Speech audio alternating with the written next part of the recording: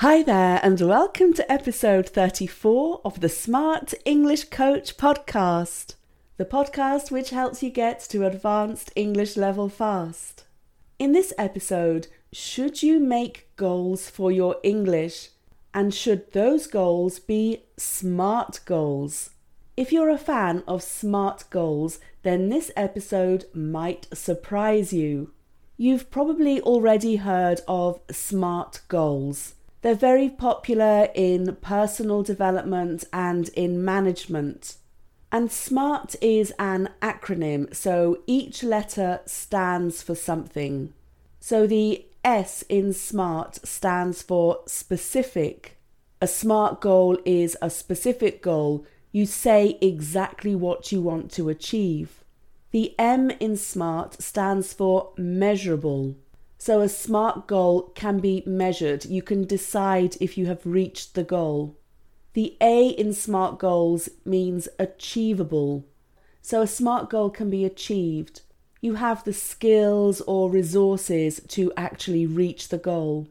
The R in SMART goal means relevant. So this goal has to be useful for you. And the T in SMART stands for time bound. That means that you have a deadline to reach the goal.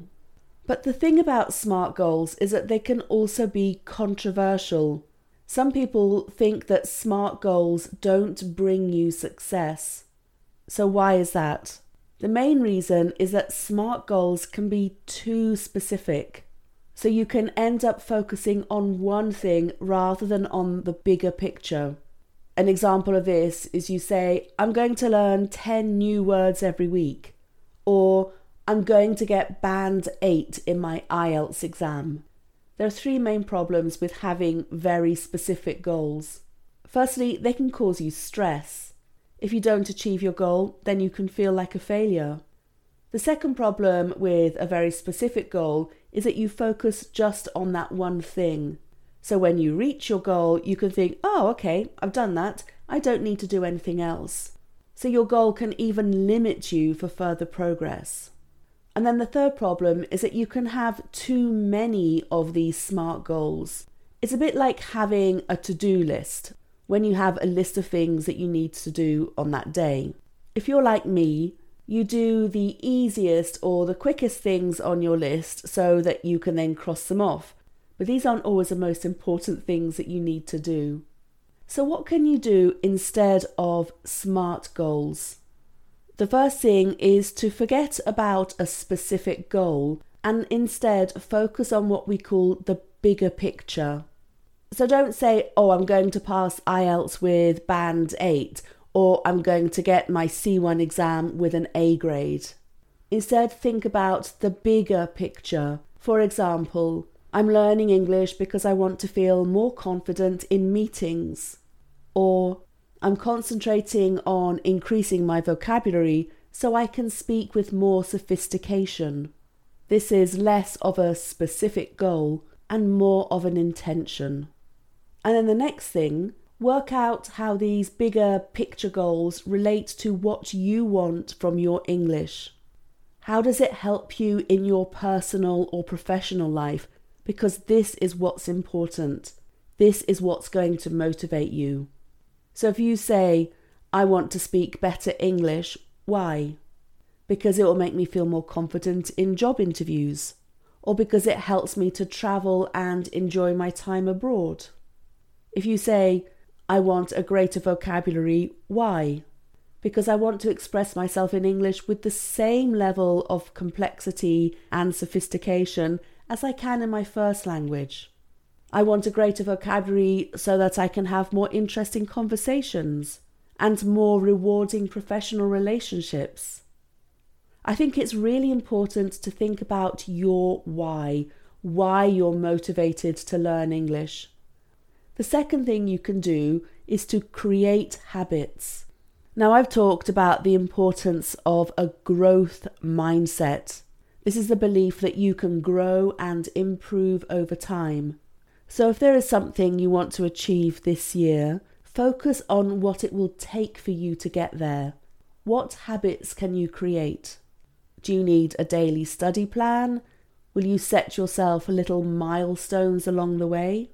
Will you decide you're going to talk in English 5 times a week and so on? Another thing that's important is to plan for the times that you will have challenges, because you'll always have some sort of challenge. What will you do if your study plan fails? Will you have lazy days when you can do nothing and still feel that you are on track? How does English fit in with everything else that you need to do?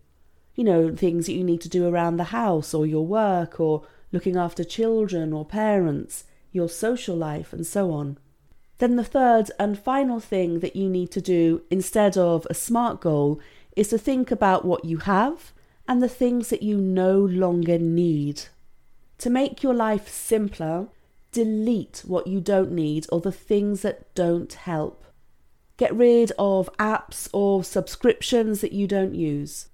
Don't visit websites that aren't helpful for you anymore. Don't spend your time on activities which aren't useful for you or your goals. And then think about the resources that you will need but maybe don't have yet. Do you need to get a teacher or a coach? Do you need to use some books? Do you need more time? Do you need to find people to practice with?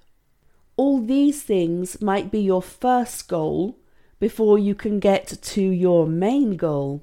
By the way, if you need to speak English with other people, so if speaking better English is one of your bigger picture goals, then I can really recommend joining the English Fluency Club. We meet a few times every month and we talk about all sorts of things, and it gives you practice speaking and listening to other people. You can get all the information on my page, which is smartenglishcoach.com/fluency, and I'll put this link in the show notes for you.